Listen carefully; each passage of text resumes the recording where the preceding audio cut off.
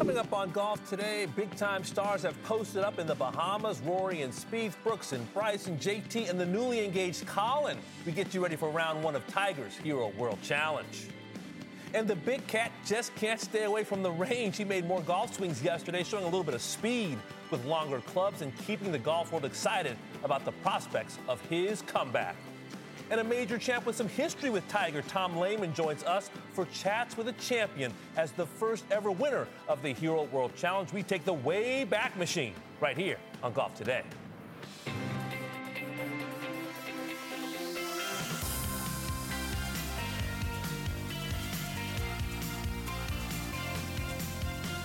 Golf Today, brought to you by PointsBet. Golf Today on a Thursday, game day. Damon Hack alongside Eamon Lynch of Golf Week magazine. The Bahamas first round coverage today. We got Golf Central pregame at noon. Got the Hero World Challenge at 1:30 p.m. And this field, Eamon, is stacked. We're finally getting the balls in the earth. The last big name, big field event of the year, even if all the focus is on the one guy who doesn't actually have a tee time this week. It still feels like an important week, doesn't it? We got Tiger hitting shots. We've got Rory McIlroy in the field. Collin Morikawa going to get married at the age of 24. What are you most looking forward to this week? We got a lot of storylines. There's a lot of guys trying to put themselves in a better position going into 2022. Some guys who've had successful years. Guys like Rory McIlroy has won twice. He's probably looking to try to hit a little reset button after what happened in Dubai a couple of weeks ago.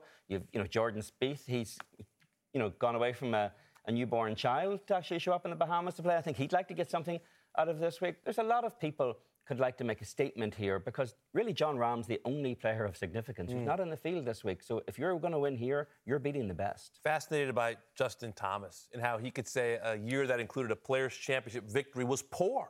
And that really tells you about the expectations he has for himself. New caddy with our good buddy Bones Mackay. I think he has some renewed energy and focus. And can you gain momentum, you think, at this time of year, even though it is a limited field 20-player event?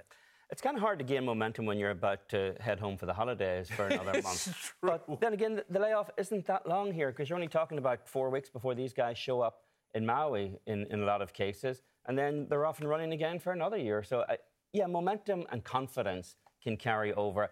Probably more confidence than momentum. Yeah, we have seen Hideki Matsuyama, for example, play very well at the end of a year, winning in China, winning twice in Japan, then winning the Hero World Challenge, and then beating Webb Simpson in a playoff in February, winning 4 out of 5 starts. So you can see some important things happen this week in the Bahamas. And we got some big-time names in the field, as mentioned. The aforementioned Collin Morikawa, 2-time major champ, and Rory McIlroy, the 4-time major champ. They're paired together, 12:22 p.m. Eastern Time in Albany in the Bahamas. So let's flash back. It's a couple Sundays ago, the DP World Tour Championship. Rory McIlroy had that 54-hole lead, one-shot lead, and things started to get a little crooked at 15. Bogeyed 3 of his last 4, finished tied for 6th, and, of course, visibly upset.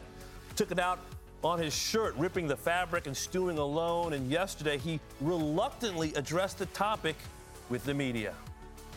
Your shirt is in one piece. It is. It's another joke you tried to make. It's not that funny. You didn't like that one either? No. Rory, how long did it take to rip the shirt, and when was the last time you did that before Dubai? It didn't take. I pulled on my collar and it ripped. I don't know if I've ever done it again or done it before. I went to the pro shop, bought a new one, threw that one in the trash. I mean, this fucking ripped shirt, Jesus. Woo! Hot Rory. Why wouldn't he get testy? He's asked 3 questions about a ripped shirt. Tiger had a career-threatening and life-threatening car crash, gets asked 1 question, dismisses it, and nobody asks a follow-up question. But Rory's shirt is apparently worth 3. Does that tell you anything about him, that reaction? Is it more about this week in general, or more of a sea change in where he is right now post-Ryder Cup? I don't buy the sea change argument at all with Rory. Rory's always had a little testiness in him on occasion, a little fire and edge in there. I don't see anything different in Rory. I think frustrations have certainly built up this year. I think that's what the Ryder Cup thing was, the loss of his golf swing during the course of the year, and he wasn't really getting it back in his work with Pete Cow, and now he's back working with Michael Bannon, and I think he believes he's hit a reset button going into next year. But I don't believe there was any kind of sea change personality that went on with Rory. I just think the corrosive effects of playing golf that was not up to his standards all year long just finally bubbled over in the Ryder Cup. I didn't mind the rip shirt. I mean, the guy is tearing at the collar, he said. This is like the baseball player who draws the collar, strikes out 3 times and takes a bat to the Gatorade bucket. I mean, that happens. We see it in sports. Guys go in the locker room and throw their helmet and break lockers. Henrik Stenson's had some issues with lockers back in the day and had to pay for the said locker. So I think, if anything, it just shows how much he cares about the game and how frustrated he was that he had a lead and an incredible opportunity to finish the year the way he wanted to on the European Tour, now the DP World Tour, and he let one get away. Yeah, I think that's really what it comes down to. People like to get a little fiery once in a while. He probably is embarrassed by it, I'm guessing. Probably thinks it wasn't a great look. But people in golf love nothing more than clutching at pearls at something. If old Tom Morris didn't do it, you shouldn't be doing it now. Well, for all we know, old Tom Morris was ripping up his tweeds 150 years ago. So no sea change in personality for Rory McIlroy. What are your expectations this week and maybe early 2022? Well, he's going to start his year next year in the Middle East. He's going to play in Abu Dhabi. He won't make his debut in the United States until Riviera in February. So it'll be a little longer before we see him again. He's not going to play any of the Hawaiian events. So we're not going to see Rory probably back in this part of the world for another, 6 weeks, 2 months? I think he's confident in where he's headed. He spent 2 weeks in Florida since the Ryder Cup working with Michael Bannon, who had flown over from Ireland for those intense sessions. He looked very, very good in Dubai until Sunday. He wasn't getting putts to go, and then it all kind of unraveled over the last 4 holes. But he looked really good in that tournament. He looked really good at the CJ Cup that he won in Vegas. So he definitely believes that he is on the right path. And we all know where that path needs to lead for Rory McIlroy. It's this narrative that follows him around that he needs another major, because next year we're moving into that 8-year mark since the majors. And he's still only 32, but that it becomes a crushing weight at a certain point. Yeah, how do you think he's handled that? Because that is the question that's in the back of every golf writer and golf broadcaster's mind when it comes to Rory McIlroy. And we can talk about winning at Quail and winning in Las Vegas, but for Rory McIlroy, who won his first 2 majors by a combined 16 shots and did so in the absence of Tiger Woods being Tiger Woods, that, in my opinion, is the story. That until he can break the seal on a 5th major championship, we're going to kind of be dancing around. Well, is it a decent season? Is it an okay season? For Rory McIlroy to start his career by shooting 61 at Quail and then to win an 8-shot victory at Congressional and Kiowa, it's hard to run away from that expectation once those results have been produced. And all of these guys get judged by different standards. The standard we apply to a rookie out there this year for what constitutes a good season is very different from a guy who's been out there for a while. It's very different from a guy that we then apply a standard to, like Rory McIlroy. And the major championships are the standard that has now been applied to Rory and what he ought to be doing. He's made the point himself. It's not as though he's been hanging around in the clouds for 7 years. He's won the Players, which a lot of people would put in the category of a major, which will send some golf Twitter heads exploding out there, but it is, in every respect, the equal of a major championship. Then he's thrown in a couple of FedEx Cups there as well. It's not as though Rory hasn't actually accomplished anything. He's gotten to 20 PGA Tour wins, most of which have come in those last 7 years. But again, there is this burden that is put around him, justifiably so and deservedly so. He set a standard for the majors that he has not reached then again in 7 years. Well, you're coming to a close for a lot of the players this week, but lots to talk about for next year as well. For more, we welcome in Rex Hoggart from the Bahamas. Good morning, Rex. What do you have? Morning, Damon. This is really how a headline earlier this week has sparked a broader conversation on the role of players as independent contractors. Now, this is all about the Saudi International, which is going to be an event on the Asian Tour that's being played in February opposite the PGA Tour event at Pebble Beach.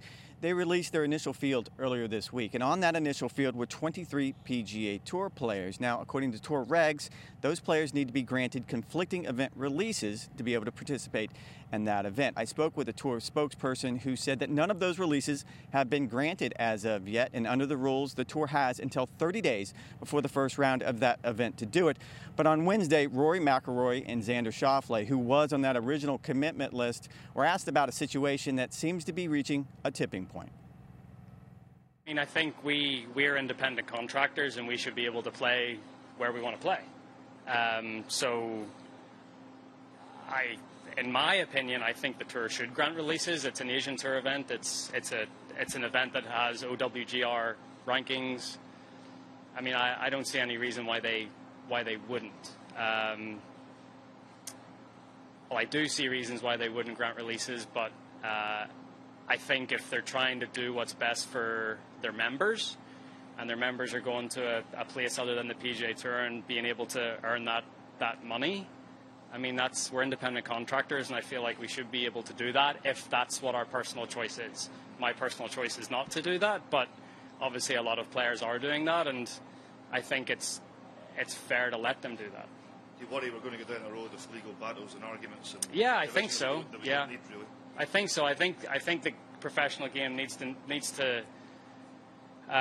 get to a point where we as professionals need to know where we stand. Are we actually independent contractors? Are we employed by a certain entity? Are we, so that's stuff that's just, there's a lot of gray area in that, and that's what sort of needs to be sorted out, I think. We don't know if this will come to this, but would you have a problem with the tour telling you that you can't play somewhere?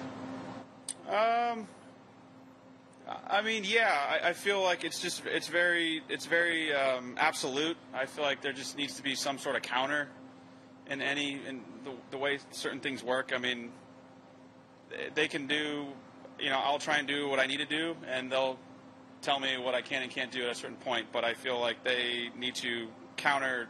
They can't just tell me, no, you can't do this, and then just kick rocks, kid. That's not really how I'd want to do things. So. They've been pretty good about. Like I said, I try and play golf. I'm just trying to.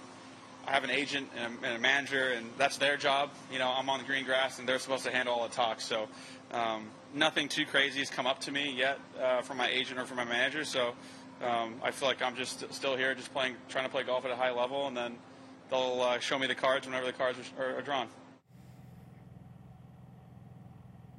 Now, this stems from a larger conversation about a proposed Super Golf League. It's been rumored and talked about for years, but it's important to point out that there have been no players who have officially announced that they are going to go with the Super League, and there's also been no official announcement about the Super League itself. But on Wednesday, Collin Morikawa was asked if there's room in the game for 2 global tours. Look, I'm 24, and I'm keeping all eyes and ears open to everything. But the PGA Tour has been the focal point of my entire career, right? You grow up watching the PGA Tour, you grow up watching guys like Tiger, guys like Rory just dominate the game, and that's what you want to do. You come out here and win. Hopefully everything is out there and you start listening what's best, what's better. But look, I think at the end of the day, all we're trying to do is grow the game. So what's going to be the best for us professional golfers to grow the game? How do we create this outlet that is not just for a U.S. market, but is global, right? I was asking Dr. Manjal today about how big golf is in India, and, it really isn't that big. And how do you grow it in different parts of the world? So that's what's been cool is that, we're able to travel, we're able to come to places like these, even though it's gorgeous. How do you just make that impact? And I think you look at a guy like Tiger who has done his entire career pretty much on the PGA Tour, and he's made that impact, right? And at 24, it's thinking, how do I make that impact in 5 years, in 10 years, but even, in a month or in a year? How do you make that impact so young? And so look, when it comes to Saudi, when it comes to the PGA Tour, I think the underlying message that everyone needs to realize is we're here to grow the game. Now, I also asked Collin if he had been approached by any representatives from the Super League, and he said he has. He said most of that information is filtered through his agent, but, quote, the one thing he wanted to focus on is get as much information as possible. Damon? Max Hoggard breaking it down for us in the Bahamas. Much more from him in a little bit. How much is this about the power of the dollar versus loyalty to the PGA Tour? I think it's entirely about dollars, and Jay Monahan realizes that it's about dollars, which is why he's throwing dollars at his end to try to fend off this Saudi threat.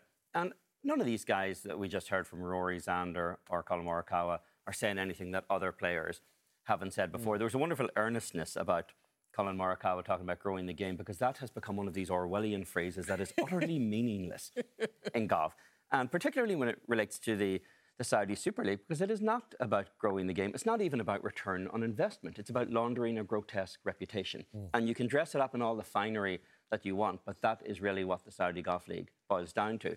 The broader point of whether or not players should get releases, is a much trickier one for the Tour to navigate because they have set precedent in the past for this tournament, both when it was sanctioned in Europe and for other Asian Tour events. So it's very difficult for the Tour to turn around and say, now, you guys can't go there and pick up a bag of money once a year. And I think the Tour will probably end up granting the releases in the hopes that these guys think, OK, we'll go with a wheelbarrow full of cash once a year to Riyadh, and then we'll not worry about the Saudi Golf League beyond that. But the Tour's kind of backed into a little bit of a corner here. It's a cat and mouse game on both sides, and right now the players are kind of the pawns. It is a cat and mouse game, but the biggest cat on Tuesday, Tiger Woods. He didn't expound on everything under the sun during his press conference, but I want to take you back to something he said about where he stands in terms of the PGA Tour and these rival golf leagues.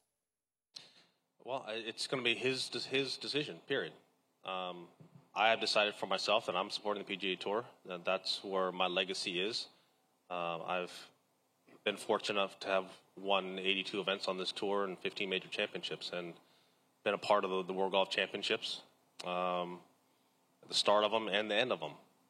So I have an allegiance to the PGA Tour, and I understand that some of the comparisons is very similar to when Arnold and Jack broke off from the PGA America to start the tour.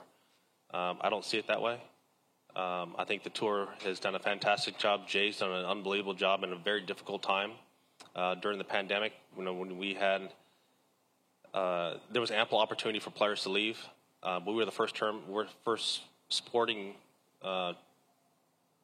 tour to start. So with that, yes, did we have some protocol issues at times? Yes, we had to learn on the fly, but Jay and the staff have done an incredible job of that, and so. I think the Tour is in great hands. They're doing fantastic, and prize money is going up. It's just not guaranteed money like most sports are. It's just like tennis. You got to go out there and earn it.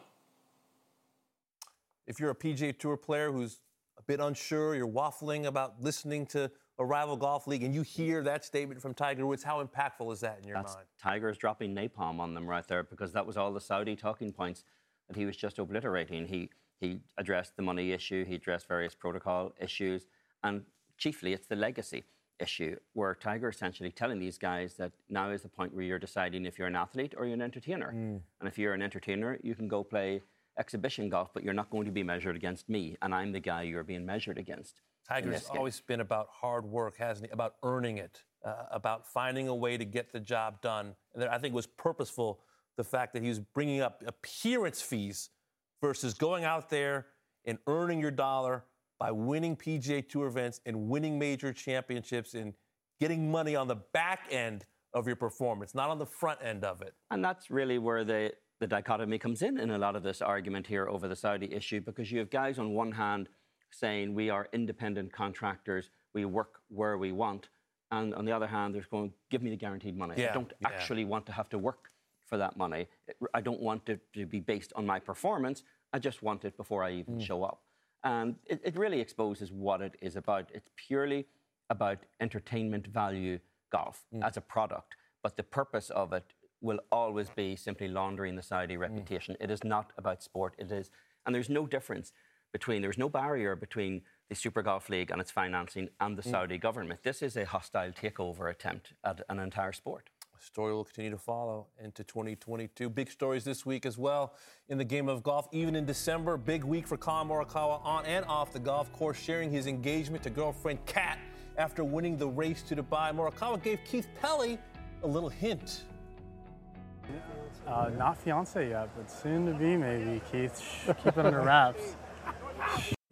Not fiance yet, but soon to be maybe, Keith. Keep it under wraps. About that, Keith should be a journalist, got a pride for some information. Yeah, he doesn't know how many page views he just let go there. Absolutely. Congratulations to Collin Morikawa and Kat. They've been together a long, long time. Well, it is a game day on this Thursday. That's a major champ, former world number one Justin Rose, getting ready for his tee time, 12:11 p.m. Eastern time. We lead you right up to Golf Central pregame at noon. And speaking of major championship winners, Tom Lehman joins us for a past champions chat. He's the winner of the inaugural Hero World Challenge. Got highlights from his win in 2000 after this.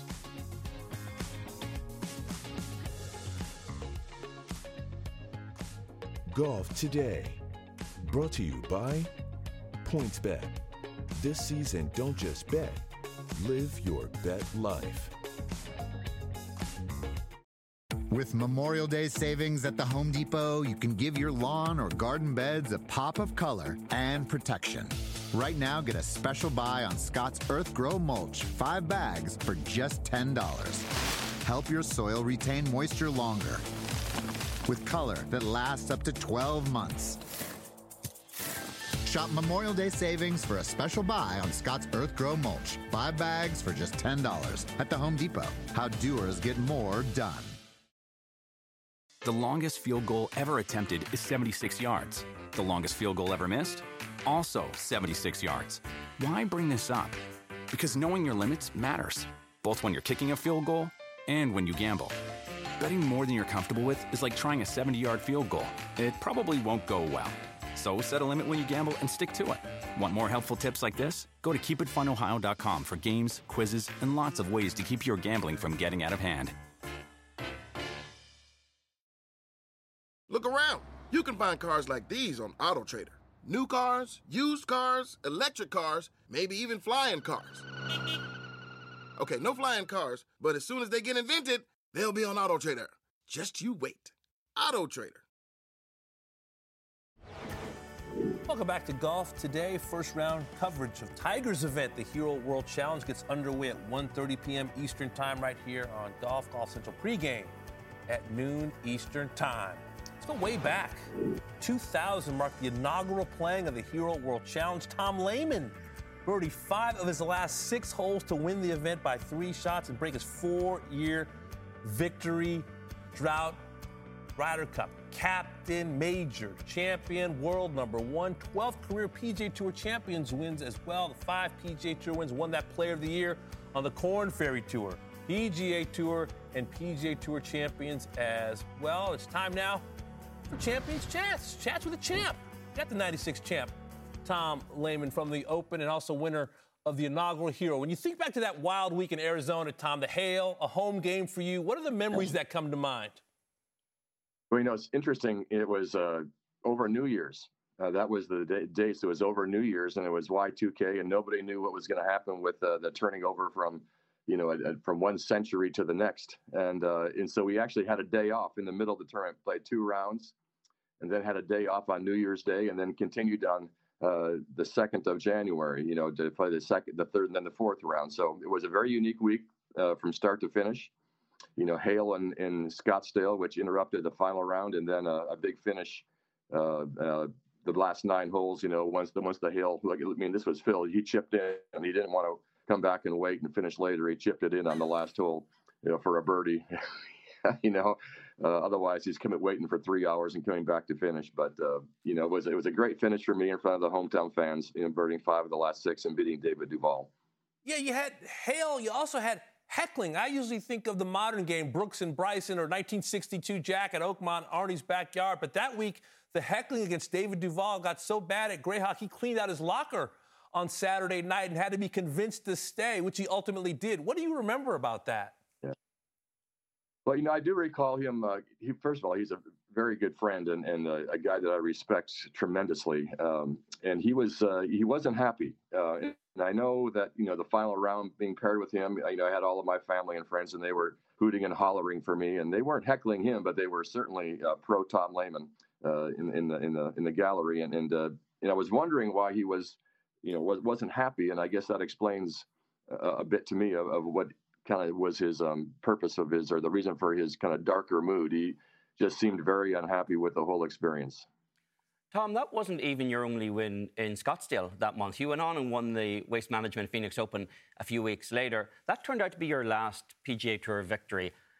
Did you have any sense at the time, at 41, that might have been your last win, or were you still fully confident at that point that you had more in you? I for certain felt like I had a lot more, and I did play a bunch of good golf. But, I learned, obviously you look back on things and you understand what is it that wins tournaments, and, great short games win tournaments. I did a lot of things in golf extremely well. I did some things fantastically, and my short game was always good. Once in a while, great. And when it was great, then I could win, and I could win by a lot. But those who have the consistently great short games are the guys who win a lot. And when I think back about my career, knowing how hard I worked on my chipping and my putting, and that I was good at it, I just wasn't good enough at it. I wasn't great at it, and so that results always go to those who can make that putt when you have to. And you look at guys like who are the great champions in the short games they possessed. It's really the separating thing between, I say, the great players and the truly great superstars. Well, Tom, you started your career banging around the mini tours. You told me like 20 years ago that you played in this event, the K-Fire, where you slept in your car without air conditioning, but plenty of mosquitoes to keep you company. What do you recall about that time of your life? Well, that would be a far, far cry from the Saudi Golf League, I can tell you that. I heard that last segment, and it makes me shake my head. But, I will say one thing about the PGA Tour, if I can just divert for a second, is I have complete faith in the integrity of the young guys on the PGA Tour today. I'm so impressed by them. I think the PGA Tour is in good hands, and I think it will be for a long time.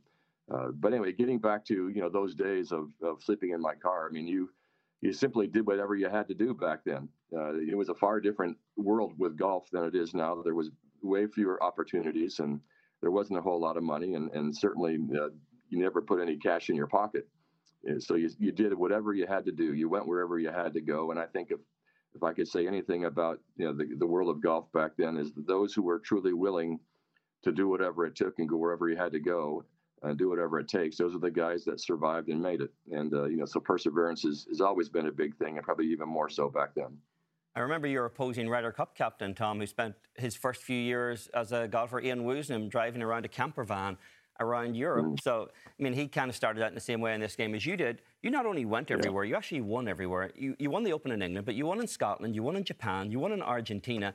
Is there something to be said for the experience for younger players to travel more, experience different conditions, leaving aside this kind of Saudi money grab idea that you referenced, but just simply the experience of going into the unknown, really? Well, there is that. The one thing about golf, which is certainly true, and the same as a lot of other things, is when you feel comfortable, it's easier to play well. And so when you go somewhere where you're uncomfortable, somewhere where you feel like you're a little bit lost and maybe don't quite belong, whether it be culturally or language or just the level of competition, it does you a great amount of good to go to a place like that and then succeed. It builds confidence.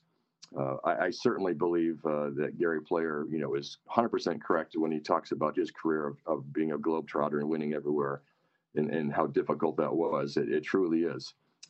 So I think that is one of my things I'm most proud of, is that I have won in every continent except Australia, and of course Antarctica. But everywhere else I've gone and I've won, and that it does take a lot of commitment. It takes a lot of courage and a lot of mental toughness. I could tell you a lot of stories about going to play in Africa and, the things we experienced there.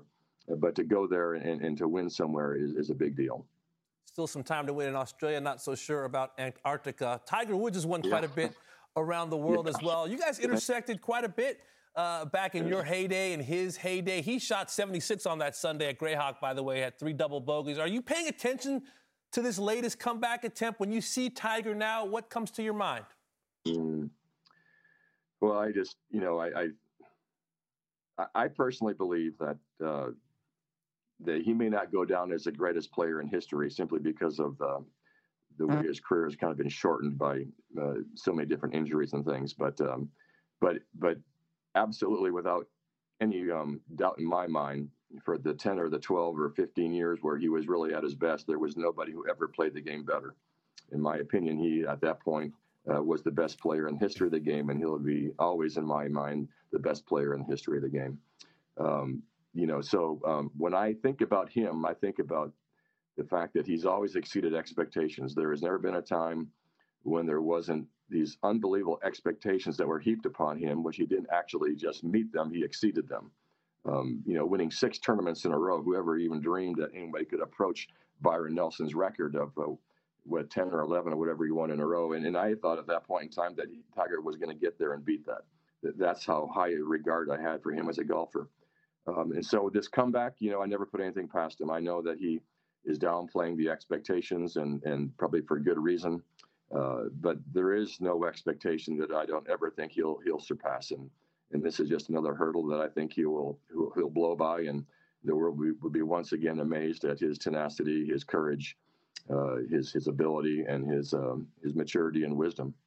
From someone who's been inside the ropes with Tiger Woods himself, Tom, it's been a pleasure covering your career the last 20 years for me personally. Thanks so much for your time and visiting 2000 with us.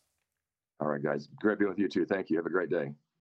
With Memorial Day savings at the Home Depot, you can give your lawn or garden beds a pop of color and protection. Right now, get a special buy on Scott's Earth Grow Mulch, 5 bags for just $10. Help your soil retain moisture longer with color that lasts up to 12 months.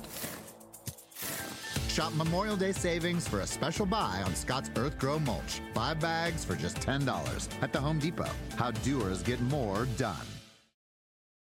The longest field goal ever attempted is 76 yards. The longest field goal ever missed?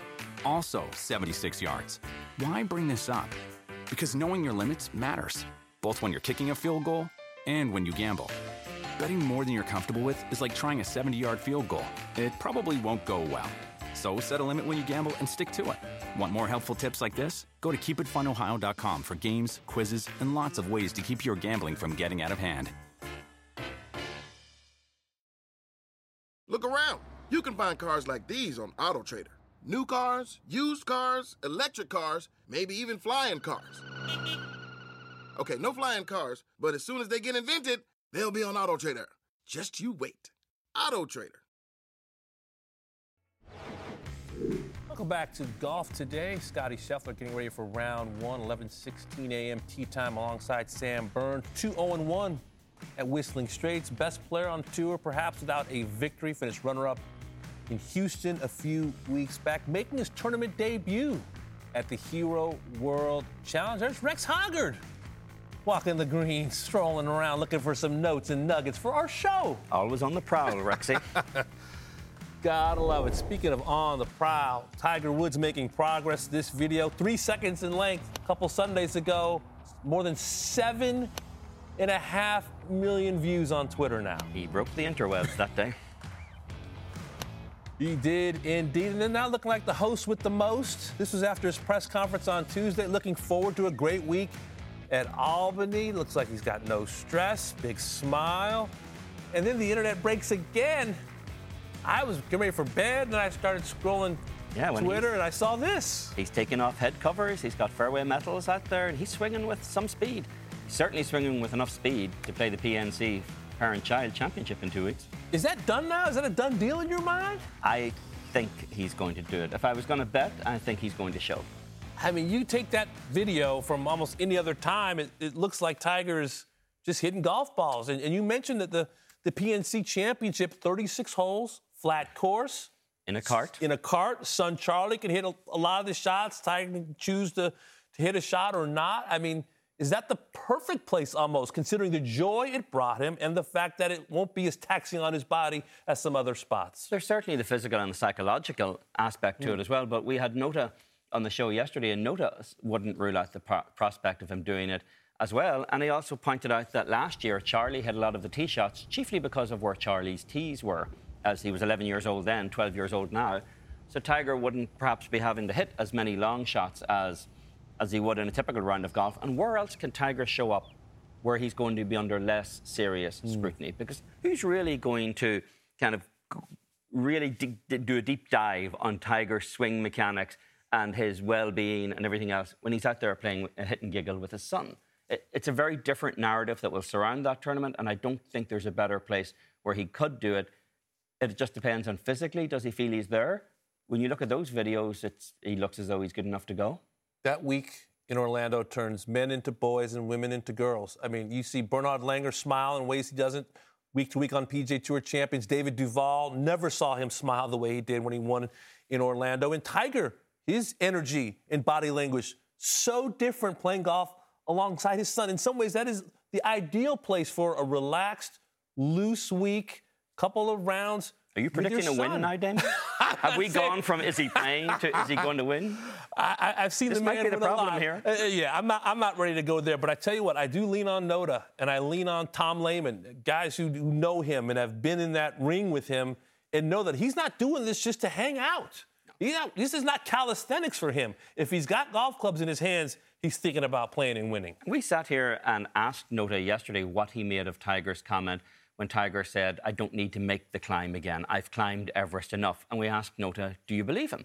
And Noda just laughed. He literally laughed at the very sentiment that Tiger would not be willing or eager or intending to make that climb again. Tiger's not going out there to be ceremonial. Tiger's going out there to at least think he's got a chance of putting himself in the mix once in a while. He's 46. He's at the end of this month, he's an old 46, given how much scar tissue there is there, but he's not 46 from the neck up. Yeah, that's the thing. The game involves the swing, yes, but the mind, hugely important. And nobody mentally tougher, nobody charts golf courses, nobody can see a golf course the way that Tiger Woods historically does. And if people think any of that toughness or tenacity has gone, just think back. It was, 9 months ago?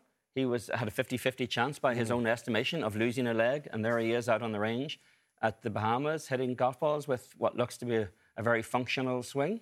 The tenacity hasn't gone anywhere. Yep, got tenacity. He's got some speed in that swing. Definitely more than I expected on the range at the Hero. Speaking of the Hero, everybody wants to be a hero this week in terms of winning the Hero World Challenge. Man, we've seen some great finishes through these. Remember 2010, the year of GMAC?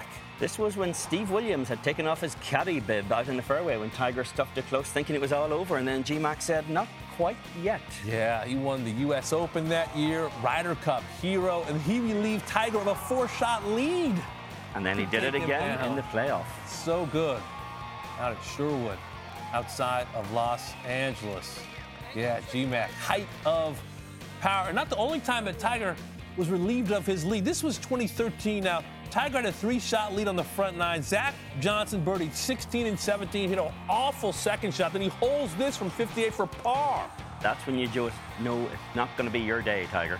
Yeah, I love the reaction. Damon Green and Zach Johnson go on to beat Tiger Woods in a playoff. In 2014, this was kind of Jordan Spieth telling us what his career might look like. This was the year he won the Australian Open by 6 in the wintertime. Then he arrives to Isleworth to win the Hero by 10. This is a harbinger of what 2015 was going to be. They brought him the Masters, the U.S. Open, and painfully close in the other two majors. Absolutely. Then 2017, Ricky Fowler. How about a final round 61? Came from 7 shots back of Charlie Hoffman to beat said Hoffman by 4 shots.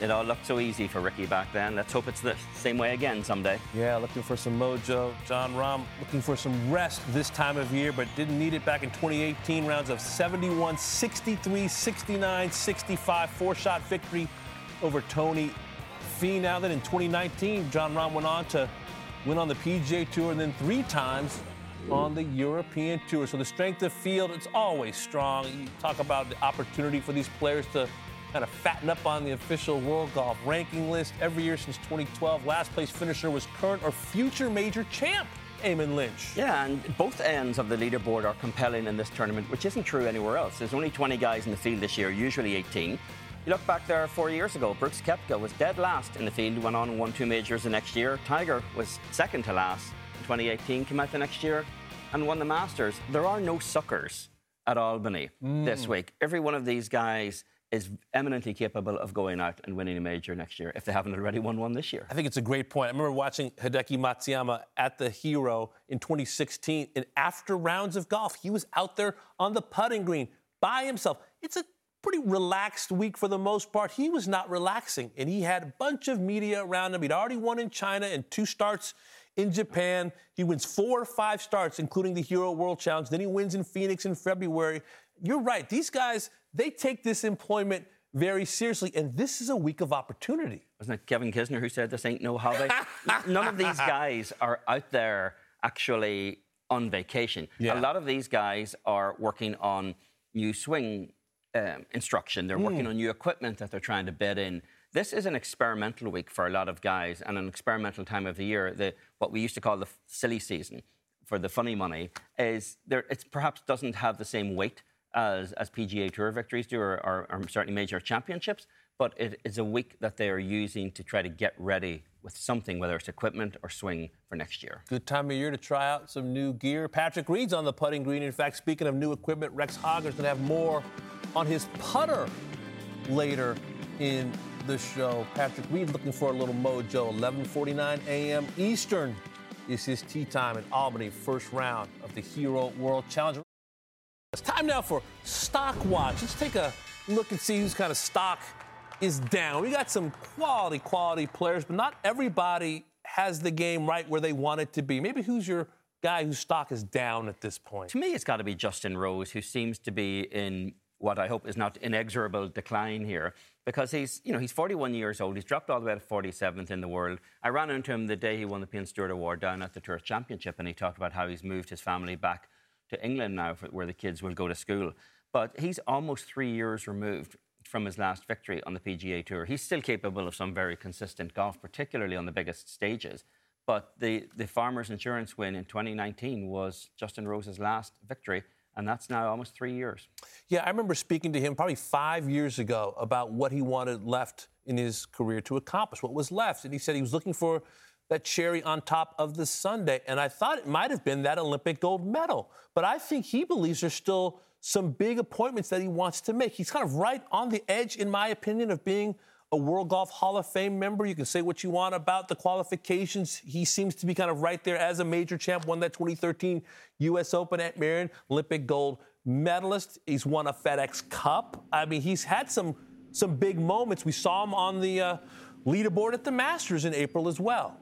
Yeah, he shows up in big events, and his wins actually tend to come on a lot of big courses. There's a great legacy to the courses that Justin Rose has won on throughout his career on multiple continents. But at 41, and he's got a back that tends to flare up once in a while as well, you really have to wonder what kind of runway is left in front of Justin at this point. It doesn't seem at the moment to be all that long. Yeah, from one major champ, one U.S. Open champ to another. I'm going to the guy who won the year before Justin Rose. That's Webb Simpson. We haven't heard much from Webb in the last year and a half. No victories on the PGA Tour at the age of 36. Still very much, I think, in his prime.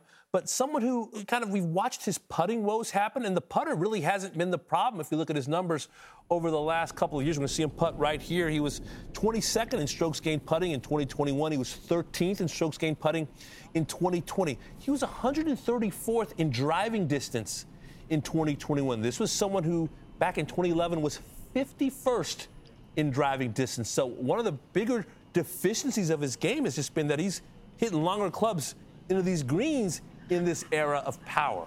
He's also statistically one of the best scramblers on the PGA Tour year in and year out, and that makes up for a lot of sins at the other end of the hole if you can scramble at the business end of the hole, which is what has really defined Webb Simpson's career. But again, he tends to win on a lot of golf courses that are on the shorter side as well. And so the opportunities for a guy who is not going to overpower anything, the opportunities that come up every year for a Webb Simpson are fewer than are going to come up for some of the bigger hitters. A lot of respect for Webb and how he had to put his game under the knife, literally. The putting ban, the anchored putting style that he couldn't use. And I remember talking to him about that and how he went through the process of trying to putt without using the anchored method, and how he would do money games first at Quail Hollow and then Pro-Ams on the PGA Tour before he felt comfortable enough to bring it out to PGA Tour competition. And to be 22nd in strokes gained putting in 2021 and 13th in 2020 speaks to how much time he's put into the grind.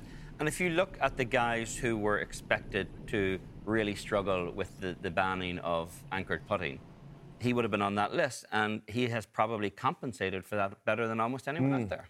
All right, that's the stock down, but players with work to do. How about guys stock up? Is there a player you're looking at right now that said, this is where I'm putting my cheese on? The guy playing with the defending champion today, Vic Hovland, 24 years old. He's up to number 9 in the world. Vic Hovland loves the tropical courses. His 3 victories. He's won twice in Mayakoba, and he's won in Puerto Rico as well. But the next step for Victor Hovland is where he has headroom, which is in the major championships. He's played 6 as a professional. He had to withdraw at Torrey Pines this year with an eye injury in the second round. But otherwise, he's never finished worse than 30th in the 5 majors he's played as a pro. And he made the cut in both the US Open and the Masters as the US Amateur champion as well. So to me, there is headroom there. This is a guy whose game is on a trajectory that is entirely going in the right direction. He's just getting stronger, and he's working on the weakest part of his game, which was historically his chipping. Plays hard golf courses pretty well. A lot of courses that he's seeing for the first time, low amateur in a U.S. Open. We've seen him kind of learn to kind of eliminate the big number, though it got him at the WGC at concession. Someone who's made a Ryder Cup team already. I think the arrow is pointing up for him. Obviously, his attitude is fantastic on the golf course. He can poke fun at himself, at his short game woes, but still finds a way to get the ball in the hole and win on the PGA Tour, which is not easy to do. And another thing that's not easy to do out here is actually make friends. And Padraig Harrington said at Whistling Straits that he had 11 guys who wanted to play with Viktor Hovland. How about that week? That's high praise. Well, a guy who could have been at Whistling Straits in Kohler, Wisconsin is Sam Burns. He's off in just a few minutes from now. A winner already in this young season on the PGA Tour. He won last season on the PGA Tour. Could have been a part of that Ryder Cup for Steve Stricker. Was just on the outside looking in. This part of his game, I think for a big man who hits the ball as far as he does, his putting is sublime. I think this is what can be a separator for him. Very little weaknesses in the game of Sam Burns. Yeah, and when you start to pull together a list of guys that you think next year has to represent a chance for a breakout year for them, you're going to put a guy like Sam Burns on that list. He's gotten his win. He's put himself in contention often enough. Now you start to think, where's your next step? Where are you moving up a level on the tour? Yeah, 1st, 14th, 5th, and 7th so far in this young season. For more from the Bahamas, we once again turn to Rex Hoggard. What can you tell us about Patrick Reed and that putter, Rex? Well, you guys were just talking about it early in the show, Damon, about this is the perfect time of year for guys to start tinkering a little bit, looking ahead to 2022. And Patrick Reed is one of those guys. And he is not a player that changes putters very often. Given his record, it's understandable.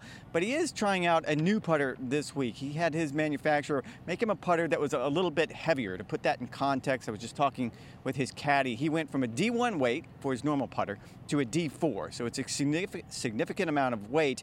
And essentially what he's trying to do is to use this on slower greens. He feels like it gives him a little bit more control over the golf ball. But he was quick to point out Albany's greens are not slow, but it did feel comfortable the last few days, and he has it in the bag today. And there was one unique option on the bottom of the putter. His manufacturer actually welded the name of his daughter, Windsor Wells, on the bottom.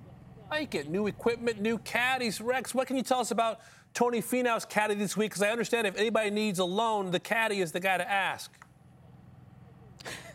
A couple different caddies in the field this week, but you're right. Tony's is probably the most impressive, or the one that you're going to look at and shake your head a little bit. Tony's regular caddy, Mark Urbanek, is at home. His wife is expecting a child.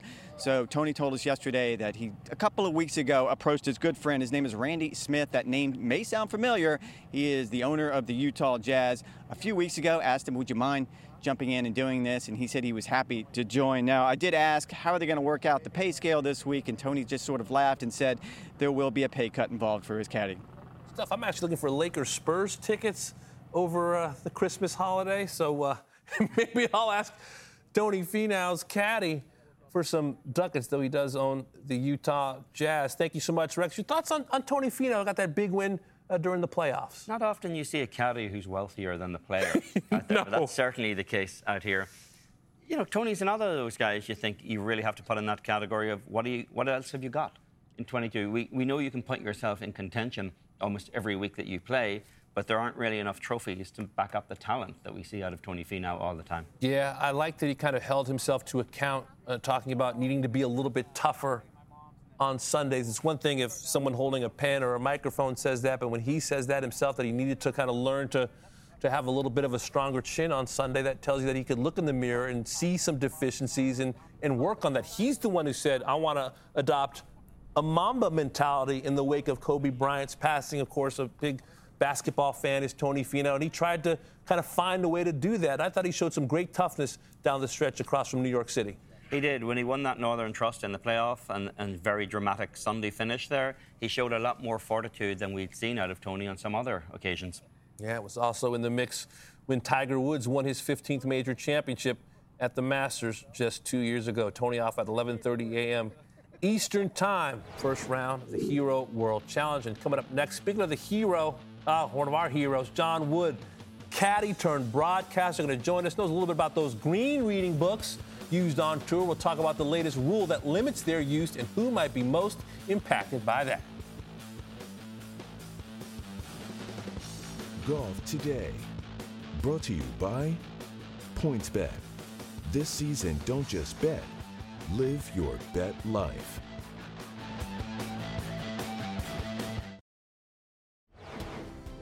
Back on Golf Today. First round coverage of the Hero World Challenge is coming your way today. Golf Channel, 1:30 p.m. Eastern Time. Beautiful views. Albany, the Bahamas. Stacked field, 20 of the game's best. Now, here's what you need to know on this Thursday. So, golf's governing bodies earlier in the week made available a model local rule to further limit the use of green reading materials. Model local rule G-11 enables a committee to limit players to using only a yardage book that it has approved for use in a competition. This local rule is intended only for the highest levels of competitive golf. So, a little bit closer look. It will further limit the use of green reading materials, gives committee ability to establish officially approved yardage book for a competition. Also, limits handwriting notes players and caddies can add to approved yardage book, available starting January 1st, 2022, and intended only for the highest levels of competitive golf. Speaking of great caddies, how about our own John Wood? He's traveled all over the world. He's caddied for Kauk and Cooch and Linus, Kevin Sutherland, who liked that white towel all over the golf course. And now, one of our best holding a microphone. He'll be on the coverage from the Hero World Challenge. He joins us right now from the Bahamas. Woody, it's good to see you. News from the USGA and R&A limiting the use of these green books. What will that mean for the best players in the world? You know, it's an interesting change, and it's only for the PGA Tour, obviously, the highest level, as you guys mentioned.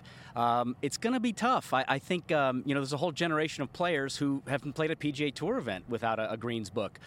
They've based their whole reading routine, especially a guy like Bryson, completely around percentages, slopes, and speeds. And for them to pick up an entirely new way of reading greens in a couple months, it's going to be tough. The toughest thing to me is the notes part of it, in that you have to take notes only based on your observations. You can't be told, your coach can't tell you, hey, this putt on 12 breaks more than you think. You can remember that, but you cannot write that down in your book. The other thing I think is going to be tough is, like Phil Mickelson is famous for having notebooks full of notes for short game. You can get up and down from here, you can't from here. Well, he can't use those notes anymore unless he writes them in the official yardage book. He can't take out, the little handwritten notebooks that he's had over the years. So it's going to be a tough enforcement. I kind of feel for the rules officials on it. Well, that's my question, John. How enforceable is this actually? I mean, at what point can they decide this note was based on your own observations, this you were told by another caddy in the locker room? I mean, it seems to be a lot of gray area here. I completely agree, Eamon. And the bottom line is going to be an honor system. No matter how suspicious a note may look, if the player or caddy says, no, I wrote this down during a practice round when I saw a ball do this, then that's the end of it. It's going to be tough to think, certain guys, I'm not saying any names, but certain guys will probably do some copying from an old greens book, and it'll look like they took the notes themselves. I think there'll be some suspicion from other players, and it's going to be tough because, like I said, it's just the honor system at the end of the day, and I don't think it's out of the question that it becomes so confusing out there that they come back in a year. So I don't know what the answer is going to be. It's going to be interesting to find out. I kind of wish they would have gone the way of when they outlawed the belly putter. They gave guys a year to kind of get ready for it. I wish they would have, instead of 2 months now, they would have had an entire year and 2 months to kind of get ready for the transition. But it is what it is, and these guys will adapt, and I hope it goes smoothly.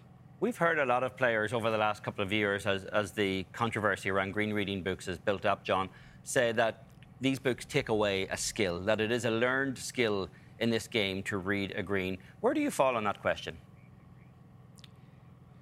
It is a skill, but so is reading a greens book correctly. When I caddied, I saw as many putts missed because of using the greens book incorrectly as I saw made because they were used correctly.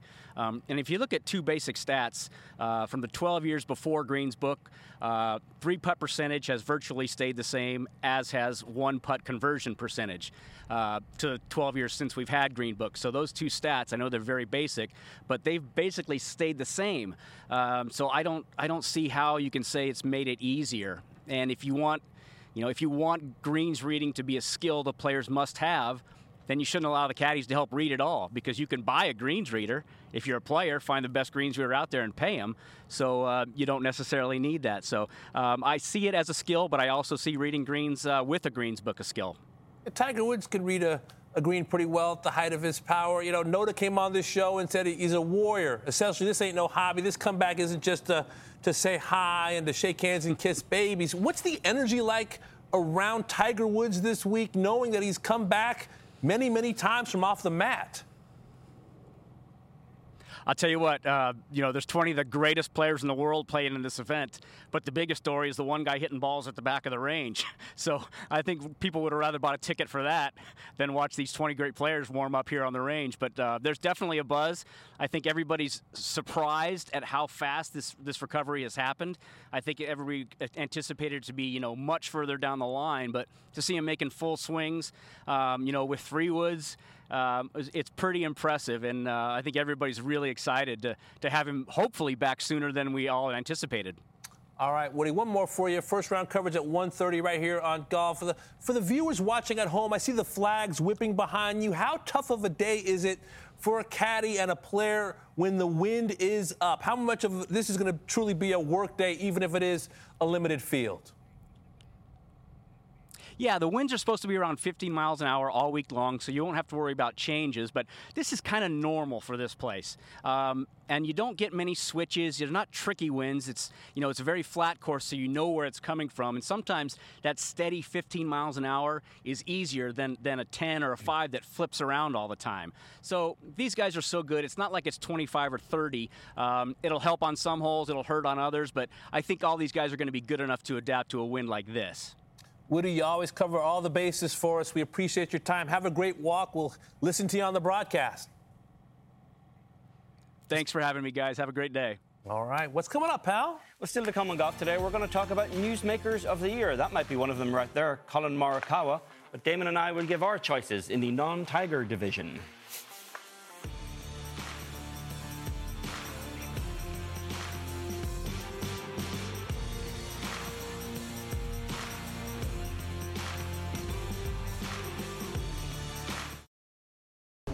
Man, I love sports. I love golf. Time now for our 2021 Newsmakers. A lot of news to talk about. Fantastic year, fantastic play. Your top newsmaker 2021. Well, we definitely have to specify this is the non-Tiger division, since when he shows up and does something like just hit a 3-second chip shot in a video, he tends to make the news and break the news. To me, it's got to be Bryson DeChambeau. And if I was going to pick one word to describe his year, it's got to be frantic. It could be futile. It could be theatrical. I mean, there are a lot of words to apply to Bryson's year, but it was just endlessly exhausting, and it had to be exhausting for Bryson because nobody else propelled more storylines in this game this year than Bryson. From that arms aloft drive at Bay Hill all the way back in March, the endless feud with Brooks Koepka that just took us all the way up to the match. There was the spat with the media that is ongoing ever since Detroit, the same week that his caddy disappeared into thin air overnight after several years. The meltdown at the US Open, I think, was really a noteworthy moment as well. And you can look back here at Torrey Pines, and it began on the 13th hole. And he went from sharing the lead, making the turn, to coming home in 44 strokes over that 9 holes, and then was quite insistent afterwards that it didn't bother him because he already had one of these, meaning the US Open, and then insisted afterwards that it was just due to bad luck. And, his day got worse, and in some ways his year got worse, actually, as the theatrics went on. But here this is the hole where he actually hit a shank later on it as well. At one point he tried to attribute it to the streaker that couldn't even actually be seen where Bryson was out there. But this was kind of symptomatic of Bryson's year. He's making headlines all the time, but not necessarily for the right reasons. I remember being out there at that press conference when he said, well, I've already got one of these, and it was hollow. It seemed almost like a child would say that, this didn't hurt, this didn't bother me. Of course it bothered him and it hurt. And I think that Bryson at sometimes has been his own worst enemy for as much as he should be praised for what he has done in terms of putting in the work and putting his game at risk, changing his body and going about it a different way. He's also put his foot in his mouth quite a bit in 2021 and given us a lot to chew on. And he keeps doing it as well. And there's there's a trend here you see with Bryson is that he finds it very difficult to handle himself in what are emotionally tough circumstances. And we saw it again at the Open Championship as well, when, first of all, he started to deny that he ever does not shout four whenever he's actually hitting the ball deliberately over the gallery's head. When there's evidence that he doesn't actually shout four, he insisted he does. And then he had the spat with his equipment manufacturer over his driver, and I believe we have that sound we can listen to as well. Yeah, and that's what I said yesterday, if I can, or a couple days, yesterday, if I can hit it down the middle of the fairway, that's great. But again, with the driver right now, the driver sucks. It's not a good face for me, and we're still trying to figure out how to make it good on the mishits. And, I'm living on the razor's edge like I've told people for a long time. And, when I did get it outside of the fairway, like in the first cut and whatnot, I catch jumpers out of there, and I couldn't control my wedges. This driver sucks. These people bend over backwards to manufacture very specific equipment for Bryson. And to me, one of the highlights of the year was when Cobra Puma clapped back. They did. And they said, basically, it's like dealing with an 8-year-old child, and more power to them. It had to be said. Yeah, I hope that the people in his camp, and I think they are, you got to get in his ear. I feel like he has a chance to be Paul Bunyan. He has a chance to be this larger-than-life figure, and too often he just makes these odd comments, and they are, I think that the matter, and the word I would probably use is immature. I don't think this is going to be the story of Bryson at 40. I could be wrong. This could be a Sergio type of situation where these incidents follow him. But I feel like as much joy as I get watching Bryson, like, take apart a golf course and do things different way, and I thought that Bay Hill was the top mark for him.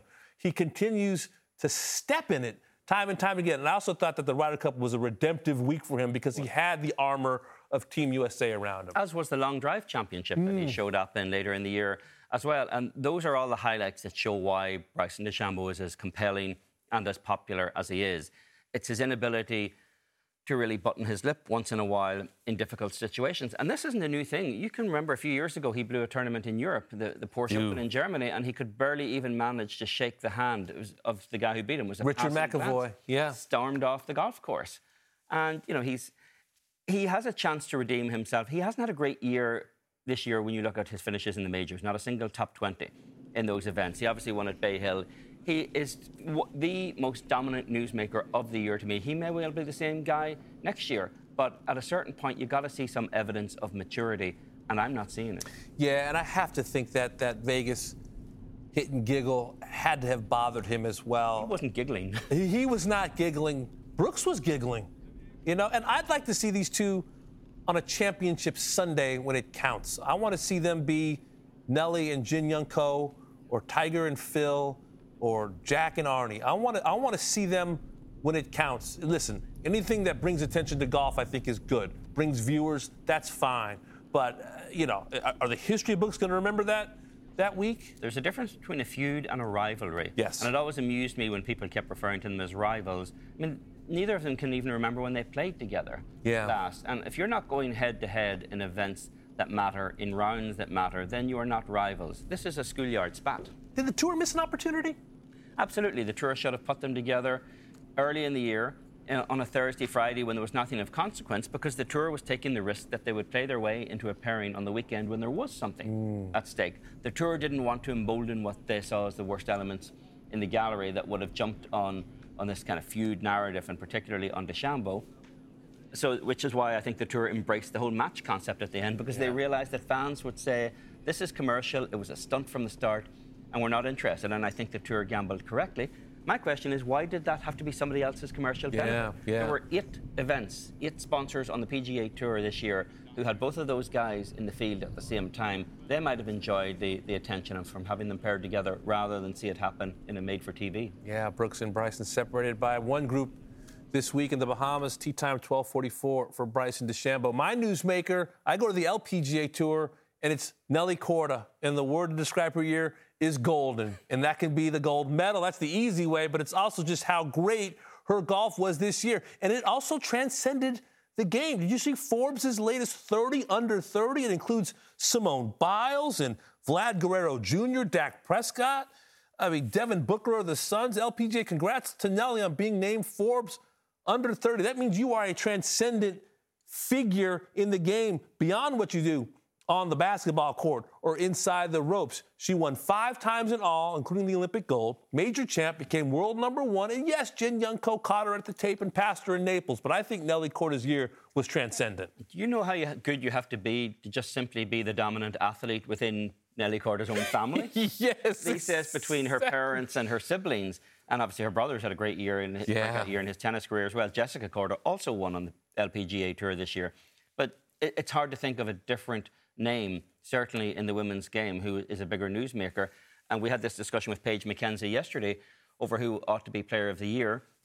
My argument was very simple, that in the 4 regular events that Nelly Korda won, Jin Young Ko was in the field in all of them. In the 5 events that Jin Young Ko won, Nelly Korda played twice.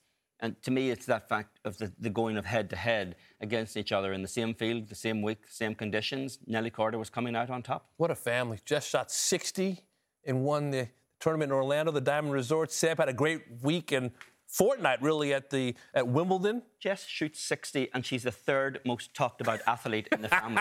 For now. That's a tough standard to live up to. No doubt. Proud mama and papa, no doubt. So who's the biggest newsmaker in golf this year? That's our social question of the day. What would your headline be for their year? The best responses gonna make this show. So put your talents to good use. We still can't wait for 2022.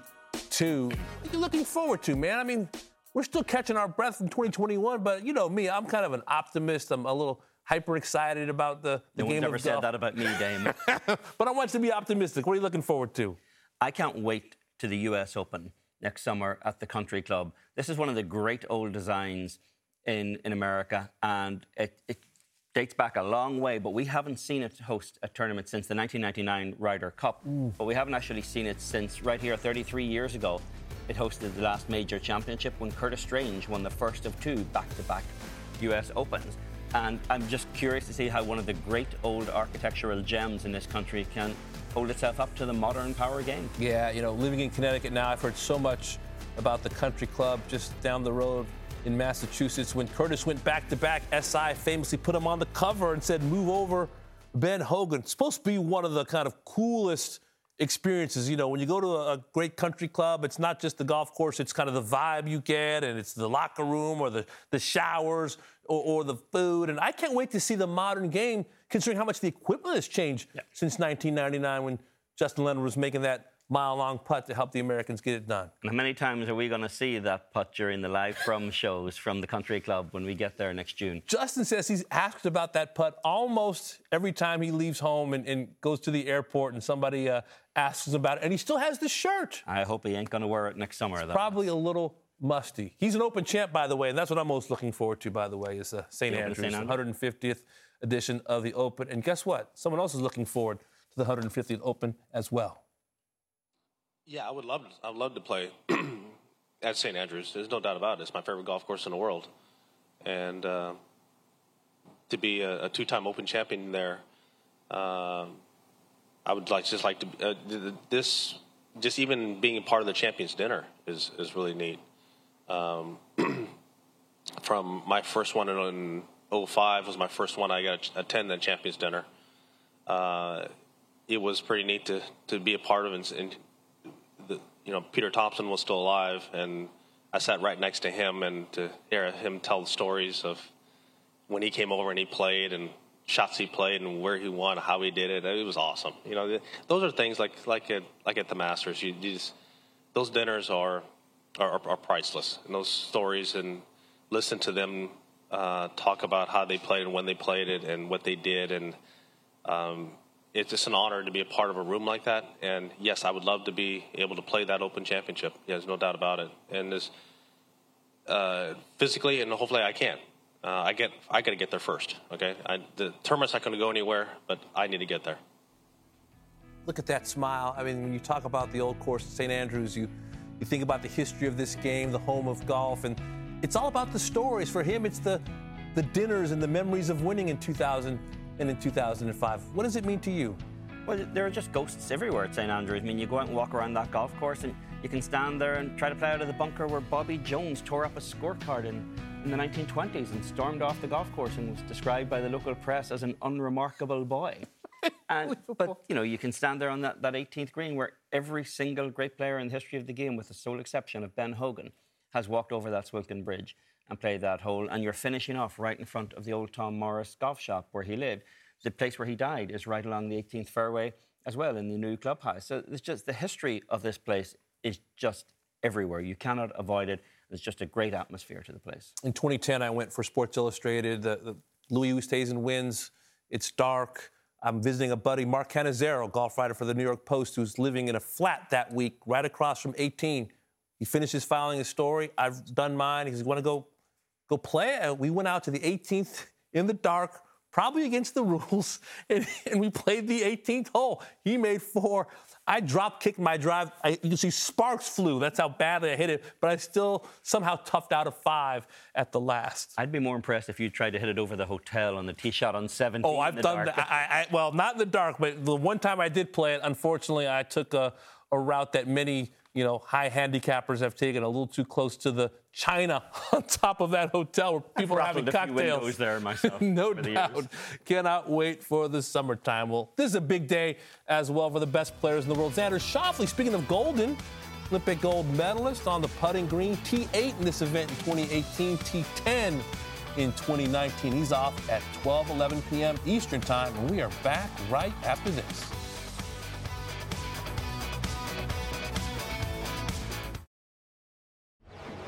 Back on Golf Today, we're leading you right into Golf Central pregame at noon to get you set for first round action from the Hero World Challenge at 1:30 p.m. Eastern Time right here on Golf. As John Wood told us, wind about 15 miles per hour for 20 of the best in the game. Hero, of course, makes motorcycles.